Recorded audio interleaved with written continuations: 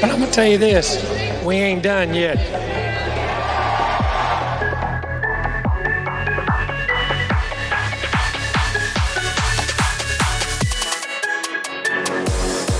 Howdy and welcome back to the Ineligibles podcast.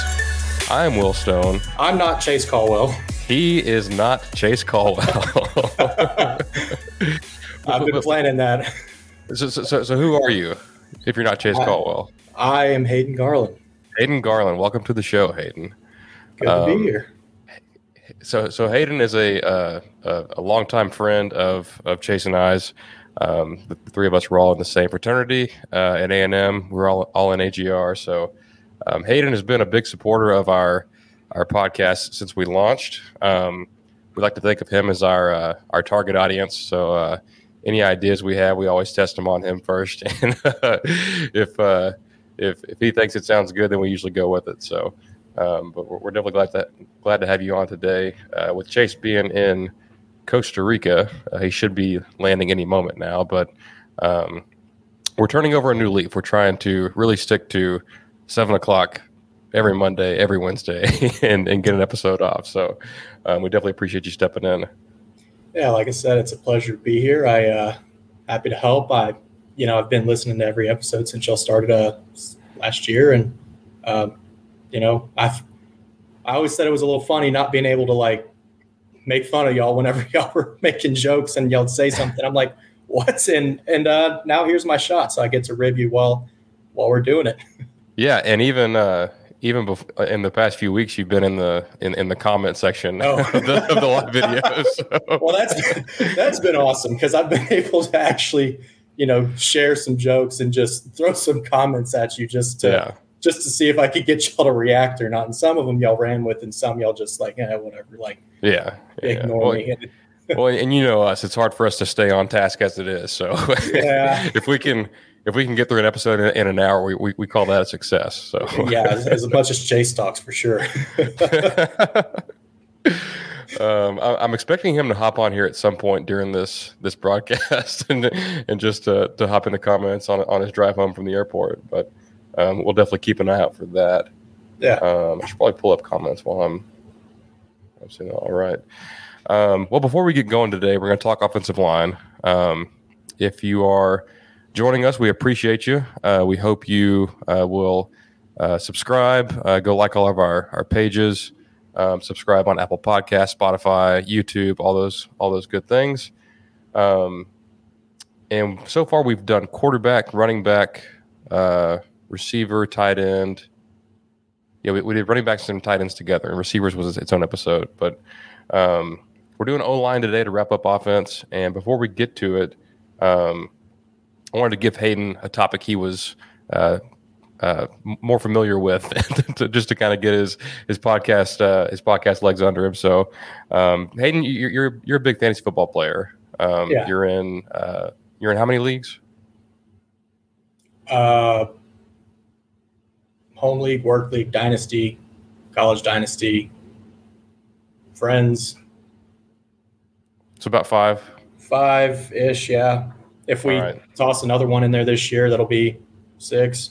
Yeah. Well, we plan on doing that. So yeah, just add to it. But 6 it is. Yeah. So who's one player that is kind of on your radar this year is someone you might draft him ahead of their ADP, like someone that you don't want to leave your draft without? For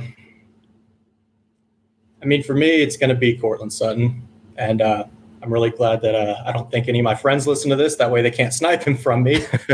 But pretty much every mock draft that I've done so far, it's Courtland Sutton. I had him. I thought he was. I have him in my dynasty, so I've been following him closer than others. And he's been doing, okay so far in the league. Admittedly, I picked him in Dynasty, hoping that he would actually go somewhere else. Well, the Broncos decided to re-sign him, and Jerry Jeudy, and Tim Patrick. They just re-signed everybody, and that got me a little discouraged. But then they brought Russ in this year, and so I think with Russell Wilson in Denver, I think that Courtland Sutton's one of those guys that I'm just going to reach for a little bit. Almost every single time. Yeah. I've been torn on that because like they do have those three guys that are probably all, I think they're all draftable in fantasy, especially if they let Russ cook, which I bet they do. So I could see them all three putting up yards, but if Cortland ends up being his go-to target, his favorite target, then that's definitely going to be a good pick. So you sent me one of your mock drafts a while back, and it was pretty much all the players I liked. So I hope I don't draft next to you in our league, or you're going to be taking all my players. So. So last thing before we get into offensive line talk, we typically don't do a lot of recruiting updates, like when it's not signing day. But this was big enough, and it was impactful enough for us to touch on today. But over the weekend, A&M had its big pool party. This is like the last kind of event on the recruiting calendar until the season starts. Like you can't really host officials or unofficials throughout the next few weeks until games start. So this, like everyone around the country, Bama, Texas, A&M, Oklahoma, they all had their big weekends this weekend. And if you go back to last season or last summer, the pool party that year really set the tone for that number one class. So it came in with a lot of hype this year. It's going to be a smaller class for A&M, so you probably won't see them repeat as number one overall, but it still should be a pretty highly rated class, especially after this weekend they got a verbal commitment from five-star linebacker Anthony Hill from Denton Ryan. And when we talked about the class that signed, back in February, the number one class in the country, best class of all time via the composite ranking, it was pretty loaded at every spot, and they took some good linebackers, but they didn't have like the best in the country type at that position, and that's what they're getting in Anthony Hill. He was probably on their overall big board. He was probably number one, at the very, very top, their highest priority. So for them to lock him down this early before the season starts and not have to, get into a war late in the year, which, I doubt Texas is going to quit calling him and stuff like that. So, but still, if you get a guy like him on board, he can kind of be your Pied Piper almost, and he will, if other kids are like, hey, if Anthony's going there, that's going to draw in some other kids that were maybe on the fence. But I know you were looking at the commitment list before we got on here, Hayden. But there's a kid from your neck of the woods that's committed to A&M right now. Yeah, I saw a kid from LaGrange on there. LaGrange. So I don't know their mascot. Admittedly. The Leopards. The Leopards. Okay, I should have known that. I like that. It's like Lorena, the Lorena Leopards. Oh, that's a throwback to the last episode. I wasn't paying attention there. You got me. Yeah. And I definitely didn't know the high school you went to. It's not. I always want to call it Fayetteville. It's not Fayetteville, is it? No, Fayetteville. Do you know their mascot though? No. That's the Lions. Okay, and you went to Round Top Carmine. I sure did. And y'all was our were rival. We were the Cubs. Okay. I'm sorry to offend you. That's all right. We didn't have a football team, so right. It's hard to know the mascot of a football team when there is no football team. That's true. I think after a couple years after I left, there was the Fayette County Panthers. I think us and Fayetteville actually combined to form a 6-man team. Oh, nice. I was not lucky enough to be a part of that, and I don't think we were any good, but they tried. They tried. That's probably why they stopped playing. It's a pretty good guess. Yeah. It's a pretty good guess. So you went back before we sat down to record this to kind of prepare, and you listened to our show last year about the offensive line. Yep. Any takeaways from that listen? I haven't listened to it since we recorded it, but I do remember a few things that we touched on. But is there anything that you took away from that? The biggest thing I can remember is that the offensive line is your baby, and I don't have to really say too much here. I'm going to just shut up and let you run with it.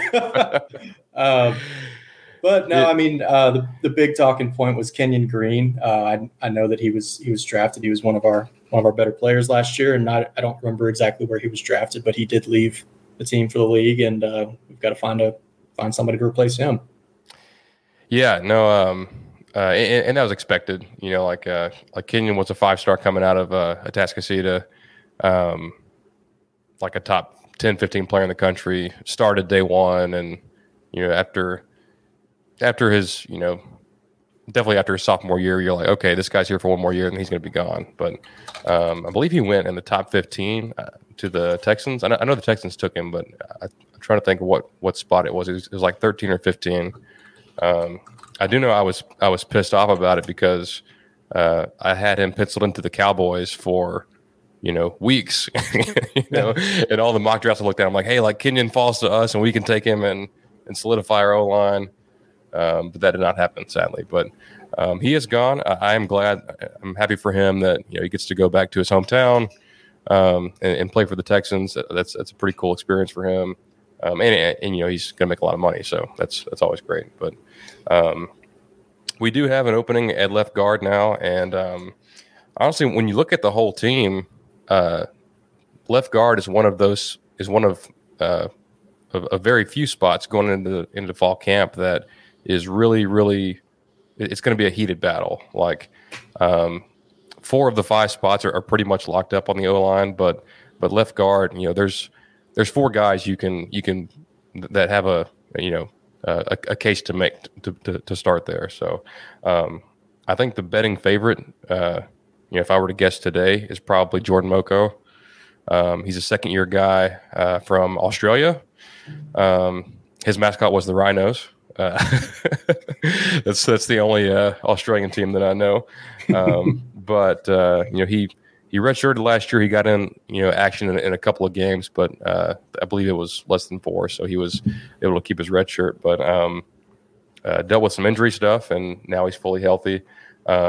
Just in terms of his raw gifts and abilities, he's 6'5", 330 pounds, but just super athletic. Moves extremely well. Is very light on his feet for a guy that big, and freakishly strong and aggressive as well. So I was bummed because he like there were some guys banged up in the spring in spring practice, and he took pretty much all the reps at left guard with the ones, and started out the spring game there. And on the first drive, his ankle gets rolled up on, and he still played, but he was like. He was not 100% whatsoever. So you really just got to see one drive of him. But he's a guy that he's going to have a say so in that left guard spot. The other guy is the guy that started last year in Akinola Ogumbi, or Aki as we call him. He's what is he now? He's a 3rd-year guy from Fort Bend Kempner. He's kind of an interesting story. He came from like a run first offense, and he was like, he was probably 330 pounds in high school, just kind of a road grading dude. And then he got to A&M and dropped a lot of weight, cut some bad weight, but had struggled a bit to, gain the good weight back and really bulk back up. So he started out at left guard last year. He played all right. He didn't play bad at all. Didn't play at an all conference level or anything, but I believe he got hurt like 4 games in, and that's when the shuffling took place on the O-line. Had to move Kenyon back. I think Layden missed a couple of games, and like the O-line was just kind of a mess at the start of last year. So he's definitely a guy that can compete. And then you have a guy like Blake Traynor. I feel like some people forget, but Blake Traynor started at left guard in the win over Alabama. The coaches woke up that day, and I think Jameer Johnson, who was the starting left tackle, got suspended or something. So they had to, he couldn't play in the game. They had to move Kenyon from left guard to left tackle, put in Traynor at left guard, and play one of the best defensive lines in the country. and they did pretty well. So I heard they won that game. They did win that game. It was kind of a big deal. But he brings a little bit different skill set for a guard. He's 6'7", but he's pretty heavy. Like he's like 340 pounds. So he's got the weight to hold up inside, but with him being so tall, he's got those long arms that can really, help him engage defensive linemen earlier than maybe a 6'5" player can. So, like, between those three guys and even some of the freshmen, like Cam Dewberry, he's a guard from the same, or he's an offensive lineman from the same high school as Kenyon. He actually played right tackle Kenyon's senior year as a true freshman. And he's got the requisite size and strength and and know-how to be able to play at guard. And there's also Mark Naboo. He was a 3-star player, but apparently the coaches love him. He's another big body, 6'5", 340. There's a lot of options. So I'll get to the rest of the spots here shortly. But of all the battles in camp, it's quarterback, it's that third receiver. I would say probably a spot in the defensive backfield, and then left guard is going to be as highly contested as there is on the team. But looking back at last year, I know I was pretty high going in. That's probably a theme from that episode last year. I was, we lost 4 guys, right? But we still got Kenyon. We got some young talent. Yeah. And we brought in Jameer Johnson, and I thought the O-line last year could have been, a pretty good unit. At least servable in most games. But from what I know about Jameer, he transferred in from Tennessee, but I don't think he was ever healthy. And I say that because he got picked up by the Packers, I think, as an undrafted free agent, and he was cut like a week later due to medicals. So it's stuff you don't know about. Like you see a guy out there, you think like, well, he's not hurt, he's playing, but you never really know like what they're going through. Well, it's a bunch of off-the-field stuff that really influences players that you never see. That it's you see them play on the field, but if they're not, they've got stuff going on at home, or not non-football injuries. That stuff that does take a toll on players. So yeah. When like a defensive tackle for A&M, McKinley Jackson, he played the whole season with a torn labrum, and I've torn my labrum, and I could not have played football with it. So, like, that's some toughness that these kids are showing. They can get like their scholarship is paid for, and they can make some NIL money, but it's still not it's still not what the pros make. It's not millions of dollars, and it's still it's a gladiator sport. There's a lot of pain involved and a lot of injury. So it sucks that that injuries happen, but it does make me proud to see the players who are tough enough, or that are tough and want to go out and compete anyway, even if they are hurt, if they can play through it. But moving right along, so left guard, it's not locked down. It's going to be a battle. The other 4 spots, I love. I love them. At this time a year ago, I knew that I think 4 of the 5 guys are going to be from the class that we signed in 21, like the previous signing class. Mm-hmm. They took 6 guys, and some 4 stars, some 3 stars, mix of both. But 4 of the 5 stars are going to come from that group, most likely. And at this point a year ago, we knew they'd be good eventually. We didn't know how soon, but turns out Reuben Fothery and Bryce Foster were pretty good right away. Bryce played guard all through high school, and then was not at A&M in the spring, was banged up in fall camp and practiced for like a week and a half at center, and has to go out and start, against Kent State and then Colorado, and then eventually Arkansas, within the first month of really taking over center, and it's a complicated offense, and the center kind of helps the quarterback set the formations and things like that and set the calls. So I thought he had ups and downs early on, but he settled in and he played pretty well. So I think Foster at center, I think he will improve this year and challenge for all conference. I think Reuben Fothery is probably a top 5 player on the team for me. 6'8", 330 pounds. If you watched Alabama, you know who you didn't see was Will Anderson, because the best defensive player in the country was stonewalled by our true freshman right tackle all game in Fothery. It was impressive. And they don't just have Anderson; they've got other guys, and Ruben did fine against them too. And he was a true freshman. He's been in the program for a year now. Was a basketball player in high school and never really got to dedicate himself to a weightlifting program, and now he has. Now he's filled out that frame, and I think he didn't make any preseason teams, but he's a guy you could look up, in 4 or 5 months from now, and he's an All-American. And I was going to make that point about Kenyon too. As good as Kenyon was as a junior and sophomore, he had a good freshman year, but even as good as he was, he would still struggle in games as a freshman, and that's just to be expected. Even it doesn't matter how talented you are, but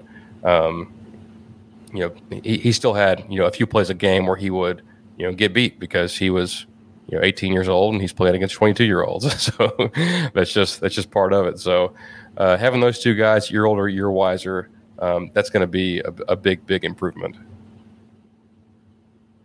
Yeah, as a freshman, I mean, going up against those guys 1 or 2 or even 3 years older than you, you just went from playing these guys that were all smaller than you because you were the dude, and now all of a sudden everybody that you're going up against, they were the dude wherever they came from. But again, they might have been the dude. They might even be the dude on their team. I mean, they have to be because they're the ones that are on the field that you're playing against. So yeah, I mean, it's got to be a tough role for a freshman. But if he stepped up, and he's hopefully only going to improve from there.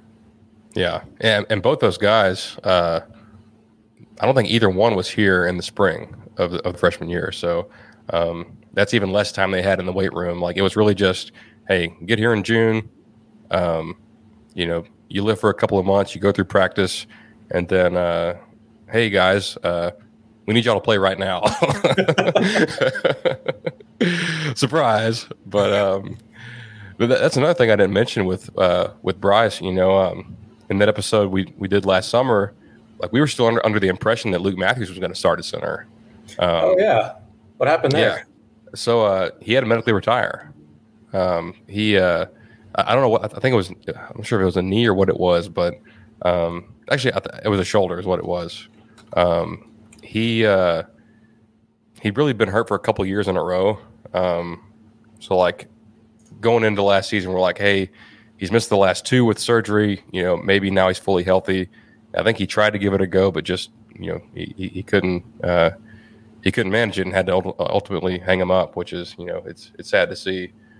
He's the third Matthew brother after Jake and Luke, after Jake and Mike, who've already played at A&M. So you hate to see that, but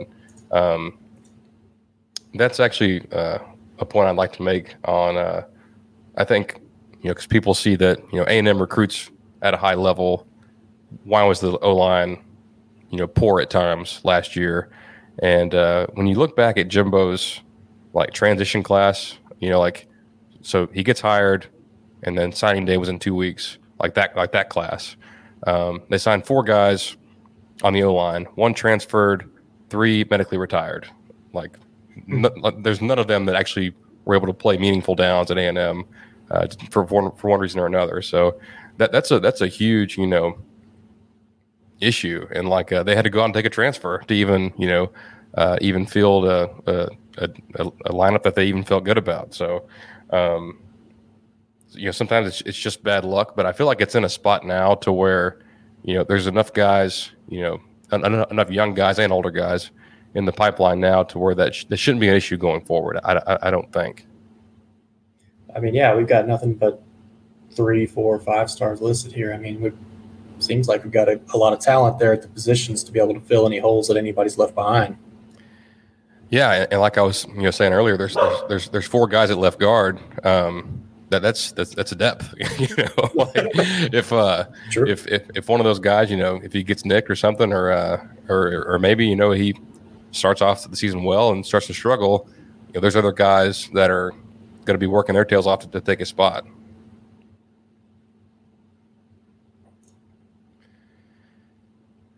I think that the one thing I do kind of worry about is depth at tackle. I like Ruben. I mean, I love Ruben. I think he's going to be a tremendous player. The other tackle spot is likely to be manned by Trey Zune, who's another, he's another second-year player. When you hear Jimbo talk about him, Jimbo says that he would have been able to play more last year and maybe even start at left tackle last year. But I think he had torn his ACL in his senior season of high school. So he was still trying to get back from that and wasn't able to go. But he's a guy the coaches love. So with Jameer having to play last year, being injured, I think left tackle is a spot that could be an upgrade this year with Trey Zune stepping in. And we need that. We're going to have a young quarterback or an inexperienced quarterback taking over. You need to have your two tackle spots, locked down and be able to protect. But what starts to worry me is the depth. If one of those guys goes down, I don't really know what the plan of action would be. I think they might trot Aki at one of those spots because he is built more like a guard, but he's got the feet to play tackle in a pinch kind of a thing. Mm-hmm. So you hope it wouldn't be for too long, but if you absolutely had to, there may not be too much of a drop off if you had to put him in there for a couple of games. You just hope it's not Bama because they got some pass rushers. Yes, they do. Yeah, like we talked about Will Anderson earlier. He's a projected top 3 pick in the draft. I guess it depends on who needs a quarterback, but this is a good top here. But like who is favored to have the number 1 next year? Is it Houston or is it Jacksonville? I think it's Houston. I think their win line is like 4.5 games right now. That's pretty rough. It's not good. Yeah. That I'm trying to think. And I mean, Houston needs a quarterback. Right. They just took Kenyon. If they want to beef up the O-line a little bit more, they sure can. But I don't think that they'd go that route. Jacksonville could use some offensive linemen. Who else is out there? Detroit? They probably go quarterback. Actually, yeah. they might be okay this year. Well, Goff they're saying Goff is in a quarterback battle with somebody, which I looked at their roster whenever I heard that, and I don't know any of the other names. So, they're going to need a quarterback if that's the case. But I think people are a little bit higher on the Lions than what their win total opened at. Yeah, I know that that line was betted up just a little bit. So, yeah, and the Jags got Trevor, obviously. I think the Texans like Davis Mills, but I don't know if they want to. Obviously, if he struggles this year, they're probably in the market for either a Bryce Young or C.J. Stroud. Well, they have so little invested in him. He was a late round pick. They really don't have any money committed to him. So yeah, they can, if they see somebody else, they can draft somebody or even trade for somebody with little to no impact on their salary. Yeah. What about the Seahawks? Yeah, that's a good bet to be up there. I mean, they've got Geno, but I don't know if that's going to do anything for them. I'm trying to think of who who out of these teams is going to take Will Anderson, and I bet it's the Jags. If they're, well, I don't know. They might take old boy from Ohio State, the receiver, Jackson Smith and Jigba. I don't know. Lawrence, he struggled a little bit last year. That's why I think that they may need some more guys. I mean, Lawrence in college, lit everybody up, and then he goes to Jacksonville and he's running around. He doesn't have any accuracy. He seems always rushed. I mean, it seems like an offensive lineman is something that they need. Yeah. Yeah. So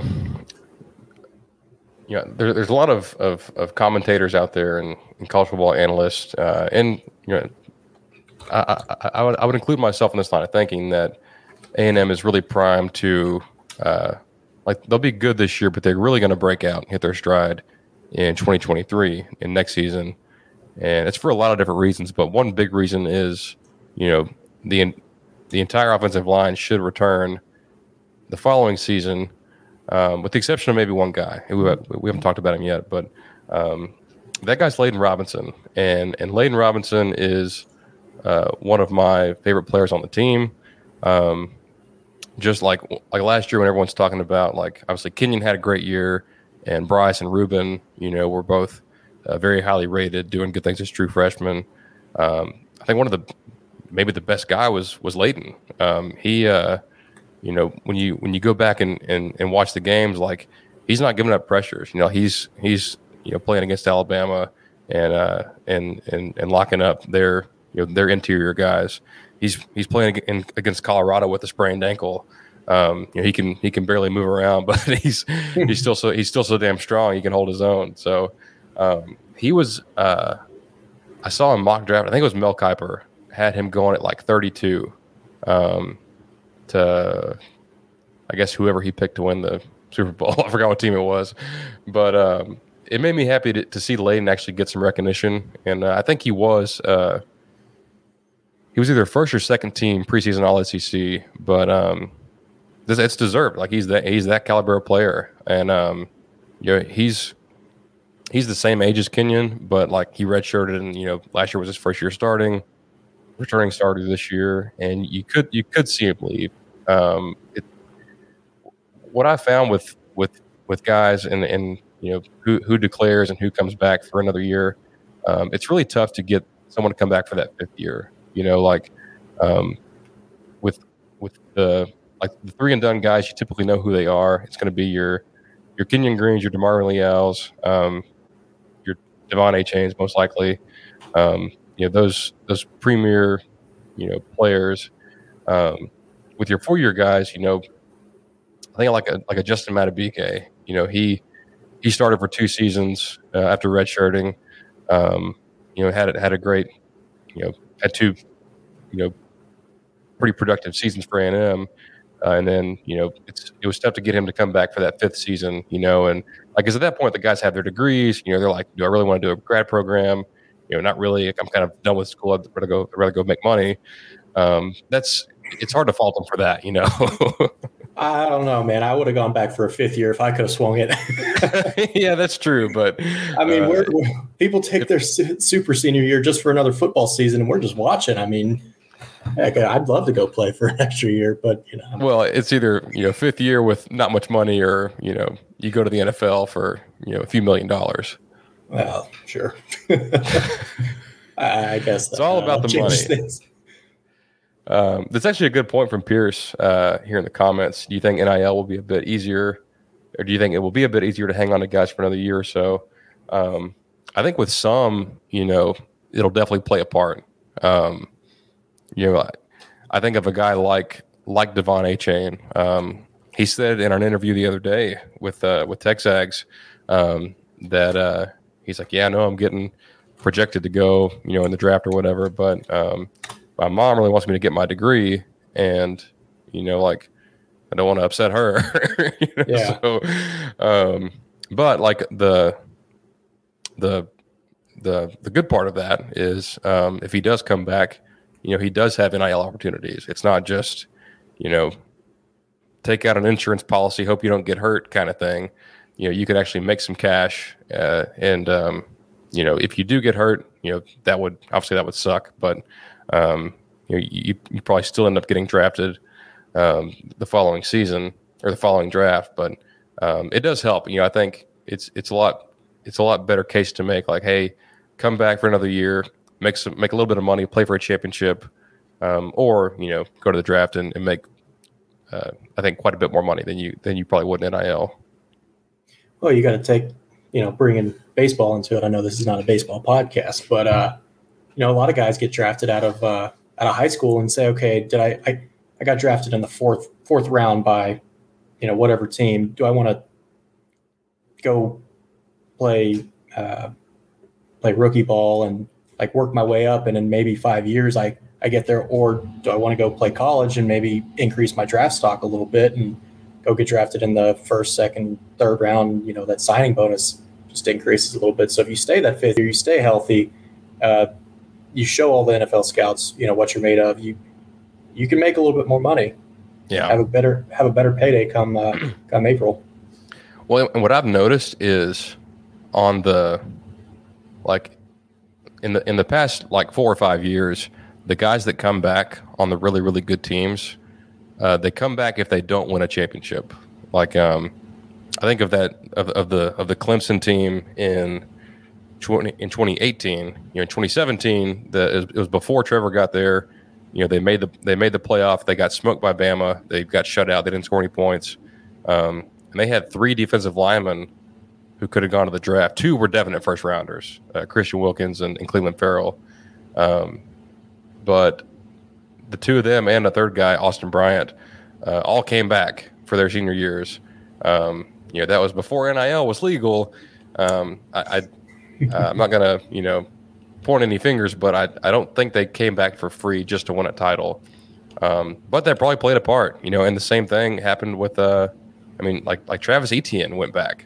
I think they lost to LSU, and he could have gone pro and probably been a first rounder, late or early second round pick. But he came back, because he wanted to win a championship, or for him it would have been a second championship. But and then all the guys at Bama, like Najee Harris, definitely should have gone. And I think of Alex Leatherwood, Devontae Smith, Julian Ruggs went and then Smith came back, and he won a Heisman. It worked out for him, but but if he had gone, he's still getting drafted in the first round. So I don't know. It's different for different people, but I think if this is a prediction, if A&M has a really, really good year and maybe makes the playoff and loses, or maybe just misses the playoff, you could see some guys come back. Like a guy like Layden Robinson, I could see a guy like him. He's like, man, I've worked so hard. We came so close. I really want a championship, and we're primed to do it next year. I'm just going to come back. I've got NIL. I can make a little bit of money, and then go pro the following year, and get a ring. So, I think it benefits the contenders. If for those coaches to be like, hey, we didn't win it this year, but if you come back next year, that's going to be our year, and you can have a ring, and then you can go make your millions. You know how else you can make millions? The action never ends at DraftKings Sportsbook, especially this summer. With tons of ways to bet on all your favorite sports, you can fuel your fandom and feel the heat of the season like never before. Plus, right now, DraftKings Sportsbook is giving new customers a risk-free bet up to $1,000. That's right. Make your first bet up to $1,000, and if it doesn't win, you'll get another shot to cash in. You can throw down on all the major action for baseball, golf, MMA, and more. Plus, with same-game parlays, spreads, money lines, over-unders, and props, your betting options feel endless. And with football season right around the corner, preseason win totals and Heisman odds are available to bet on right now. And best of all, DraftKings is safe, secure, and reliable. You can deposit and withdraw your cash whenever you want. So download the DraftKings Sportsbook app now, use promo code TPPN, make your first deposit, and get a risk-free bet up to $1,000.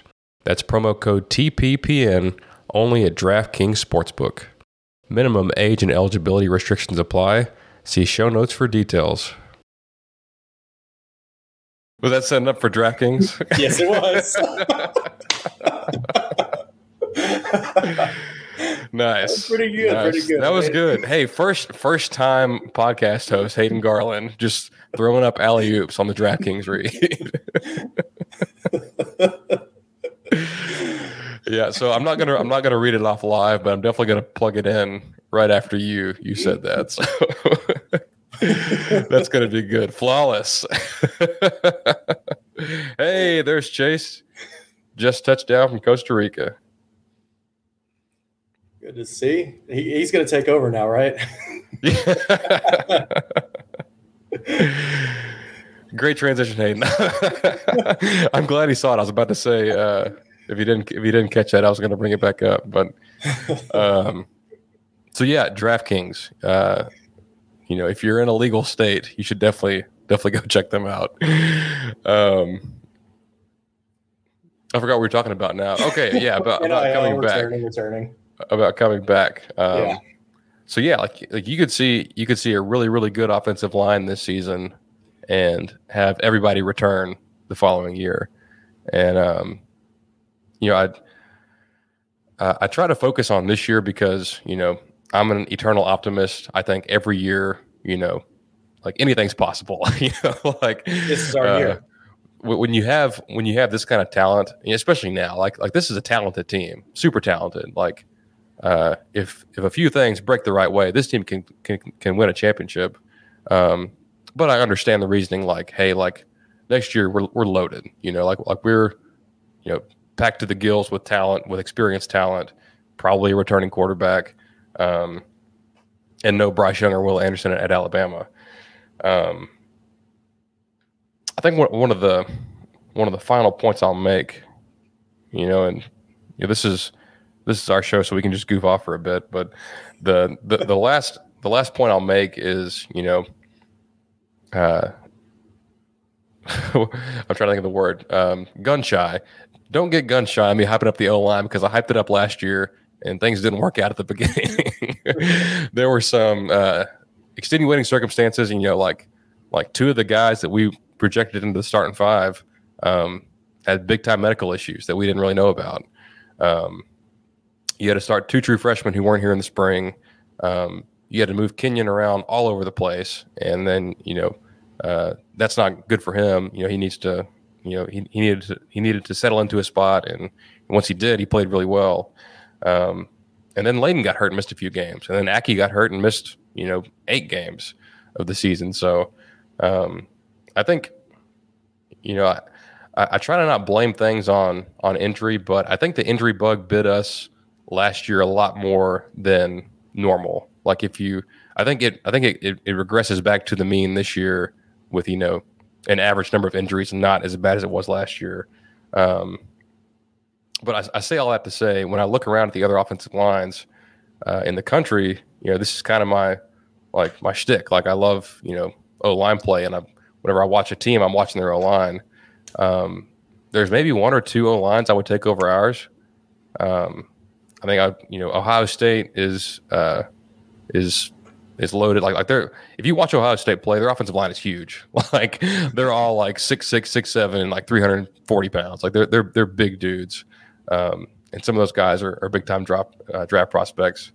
And the other one's Georgia, who lost I think a couple of guys, but they bring back some really good talent. I know Cedric Van Pran was a guy that A&M looked at. He's like an all SEC type. Broderick Jones is a projected first round pick for next year. But after that, like I would take our line over Alabama's, to be quite honest. I think Bama's a little suspect at tackle, and like even Arkansas. Like Arkansas has a really good O-line, but I think I think those guys are just really experienced, and like they know the system really well, and they do their jobs well, but they're not like physically overpowering. I think this line that A&M has this year can be physically overpowering. Like you've got across the board, like your lightest guy is 320. I don't know about I should go look up what Ohio State's got and see what their average is, because they're probably pretty close. But like this unit averages like 6'5", 330 plus pounds, and I brought it up before, but Steve Adazio, he's like, and no offense to Josh Henson, but like his philosophy is a lot more kind of like mauling, like road grading type run blocking, and that suits this group really, really well. And we know Jimbo wants to run the ball, and he's got the horses to do it, and he's got the backs to do it. On top of all that, I think if A&M is to beat Alabama this year. I know they've got 12 games and they're all important, and there's going to be other tough opponents, but I think if we have to if we are going to win that game, you've got to block their edge guys. We talked about Will Anderson. They've got a second-year guy named Dallas Turner who's really damn good. Like you look at him and he looks skinny. I bet he only weighs 230, but dude is like 6'5", long-armed, and like deceptively strong for how big he looks. I think he had like 8 sacks last year and he barely played.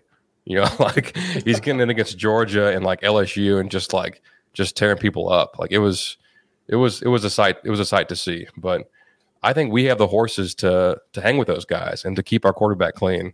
And if we can do that, I think we've seen what Jimbo did last year. With Calzada having time, Ainias had a huge day. Jalen Weidemeyer had a huge day. A-Chain was getting open, like passing to the backs, is a big way they attacked Alabama last year.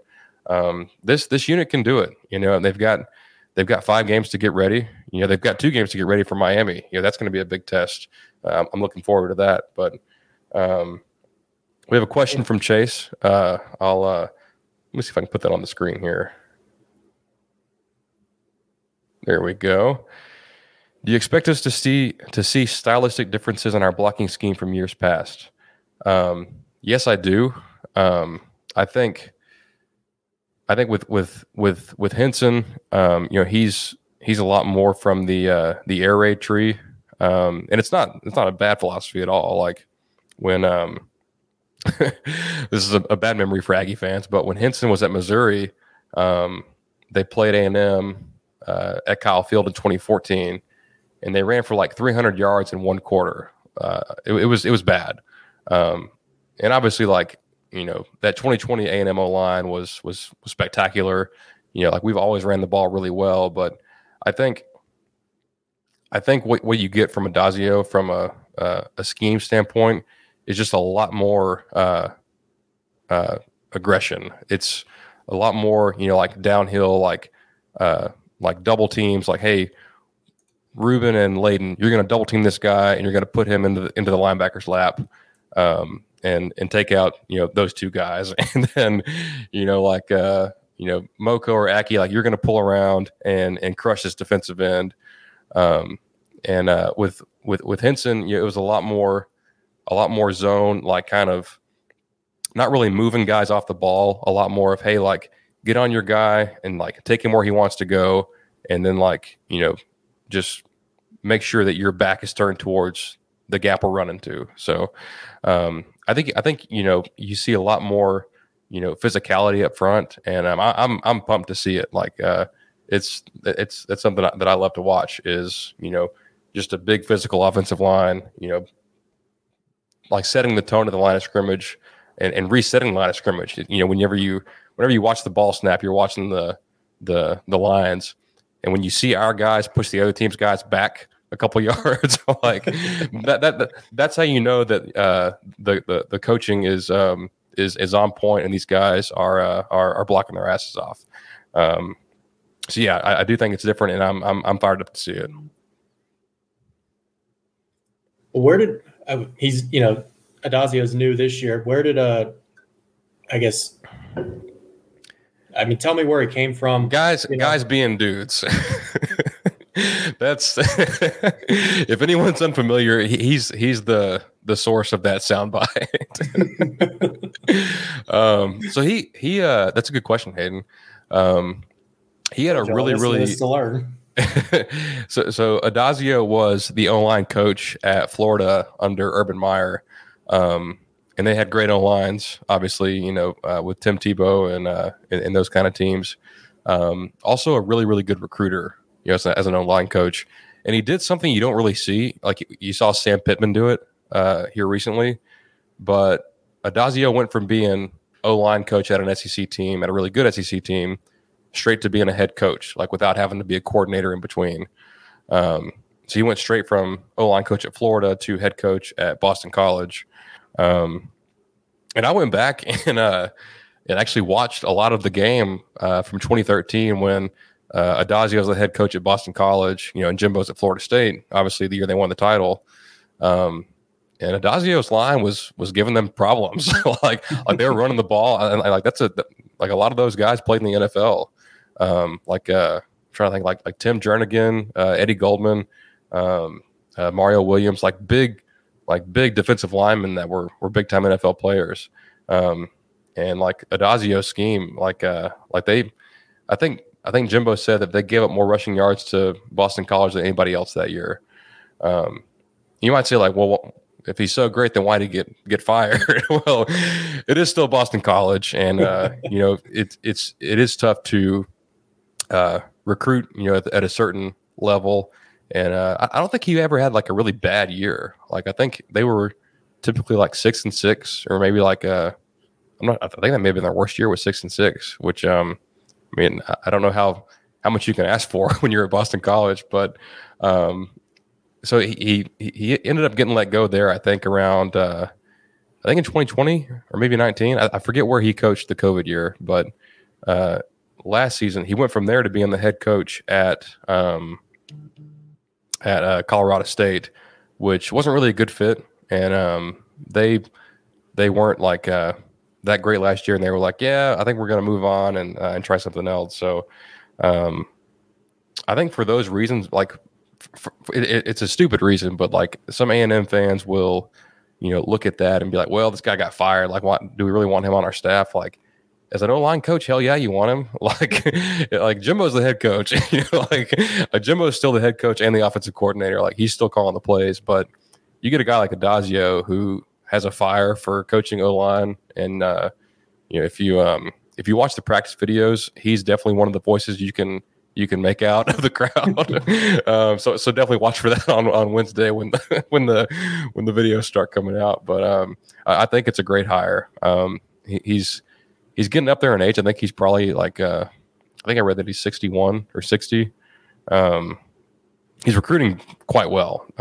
We had a commitment last week from a 4-star offensive lineman, and they've already got one committed. So he's doing well there. I think he could be a guy where he's like, hey, I've been a head coach for a long time, and I kind of want to retire doing this. I mean, it's a pretty good gig, for him to be 61 and coaching O-line at a top 5 program. Couldn't ask for much more, I wouldn't think. Yeah, sounds like my kind of job, but yeah, and like Alante said, like being fired will make you hungry sometimes. Like like these coaches work so hard, and things don't always go the way they plan or work out the way they intended, but they're like hunting dogs. Like all they want to do is coach. Like a hunting dog wants to hunt, a coach wants to coach, and something like that could be a motivator. Like especially after not doing it for a long time. Like if you're a head coach and dealing with all the crap you have to deal with as a head coach, and then you get to take it's almost a cushy job to be the O-line coach at A&M, to where like everything is set up that you could ask for. Like you've got, the best facilities and the best this and that. And like, you're like, hey man, like I can just get back to coaching football instead of having to worry about, running an entire program. I can just, coach my position like I want to do. So I think it's a great fit, and I'm excited to watch his unit this year. Well, he's got a good one to work with. Yeah, absolutely. And that's last thing before we get out of here. This has been a great show, by the way, Hayden. I appreciate you stepping in. But when Fisher left Florida State, the O-line was in a really bad position. Like they're just now recovering from it, to be honest. So I think people were kind of worried about that. Like, well, first of all, he didn't bring his O-line coach over with him. So that's probably the first indication. Like, hey, this wasn't working out. But he's remedied that issue here. The first few classes, like obviously he signed Kenyon and Layden in that first class. They were hits. He had the bad luck with the guys that all had to medically retire, and the one transfer in his 18 class. But he's built it back up now to where, like I said before, there's a lot of young guys and a lot of talent, even past the starters who, should something happen to a starter, you've got good players behind them. There's one guy I'll mention who's kind of an unsung hero is Matthew Wyckoff. He's another member of that 21 signing class on the O-line. They took like 6 guys or 7 guys on the O-line. It was a tremendous class. But he's the backup center, and he's really damn good. Like in the spring, Bryce Foster throws shot put. He doesn't go through spring practice. So like Wyckoff is getting all the snaps with the ones and doing a great job. So should something happen to Bryce, you've got a really, really good player in the wings that can, step up and take charge there. I mentioned we got 5 guys fighting for a guard spot. If Layden gets nicked or if, the starter at left guard gets nicked, you've got guys there that can come in. Tackle is a little bit more iffy.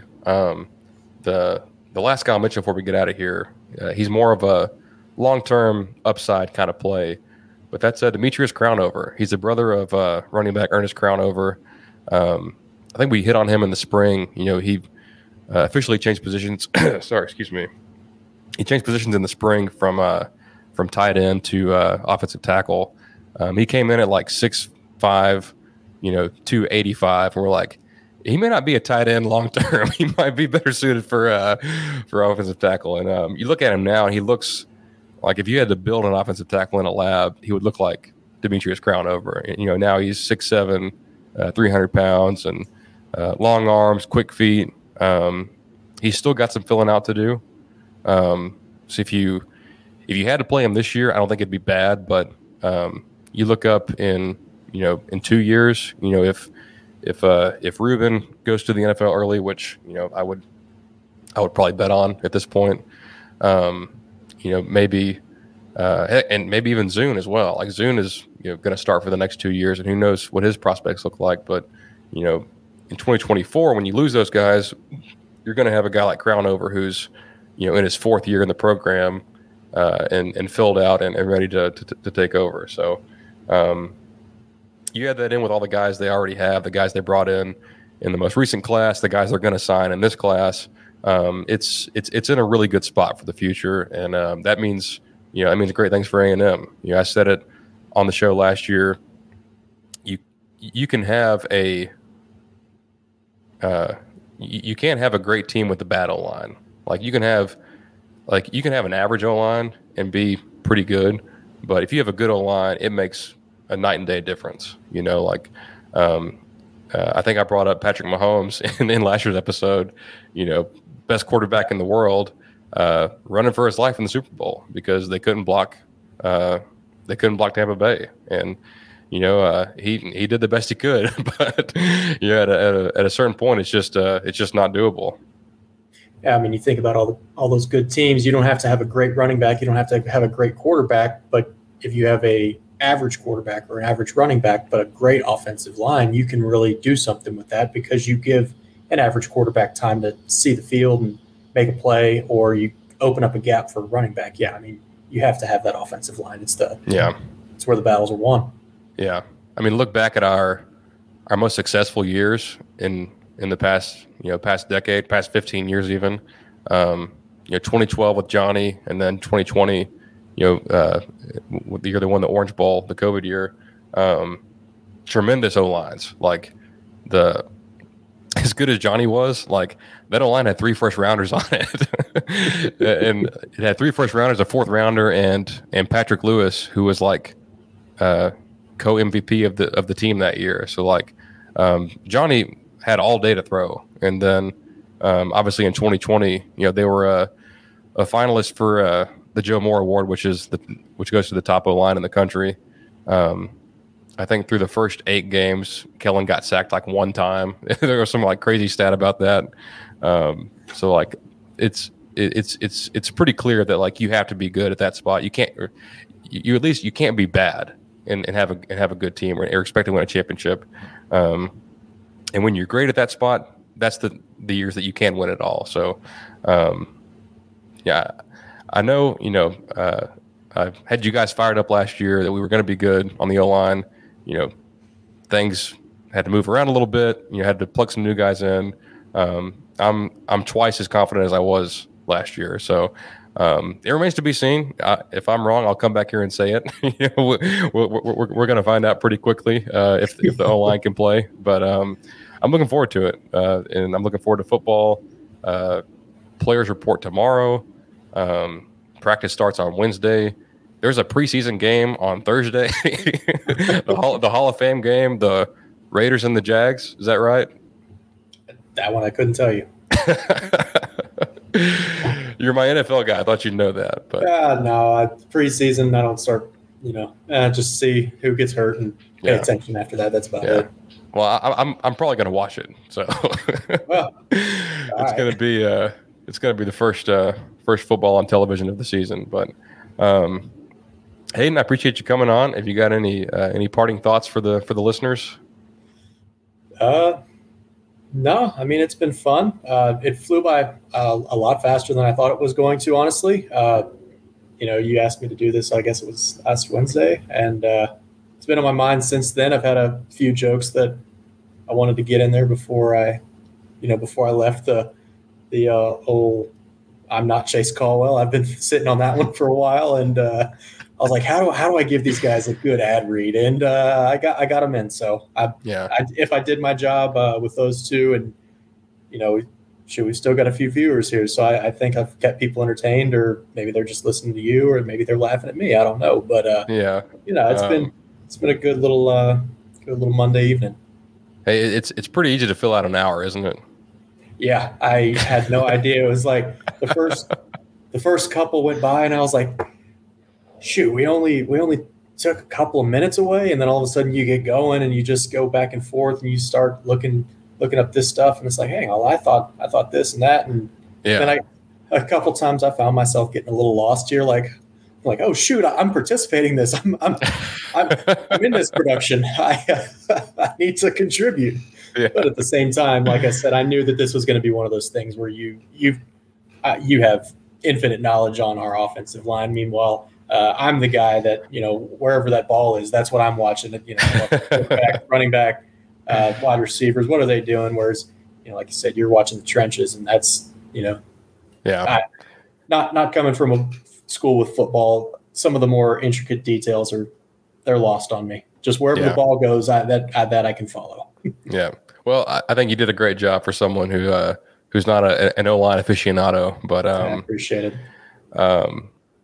And like having someone to fill in for Chase or fill in for myself, whenever life happens, so we can stay on schedule. It's good to know we can always count on you. But I do want to read out Chase's last comment here. He says he's at the airport right now. If you're still listening, but he said if our offensive line moves as fluid as DFW's custom line is right now, we're going to win the ship. Which that's good. I feel like that's usually not the most efficient thing in the world is being at the airport. It's usually quite inefficient. So that's good. That's good, man. I'm glad, Chase, you're getting in and out of there, and you'll be back home to the dogs before too long. But and we'll see you back here on Wednesday, Chase. It'd be good to have you back. We were talking defensive line, and as excited as I am about the offensive line, we could go a legit 2 hours on the defensive line. there are so many guys, and even after losing 4 guys last year, it's still loaded. So I'm fired up for that. We're definitely going to have that. We may have some sound bites from Jimbo. I think he's talking to the media either tomorrow or Wednesday. So we'll have that. We'll have our 5 minutes of practice footage of our guys stretching. We can definitely break that down. So we appreciate you guys listening. Appreciate you, Hayden, for hopping in on a Monday night, and we will talk to you guys on Wednesday.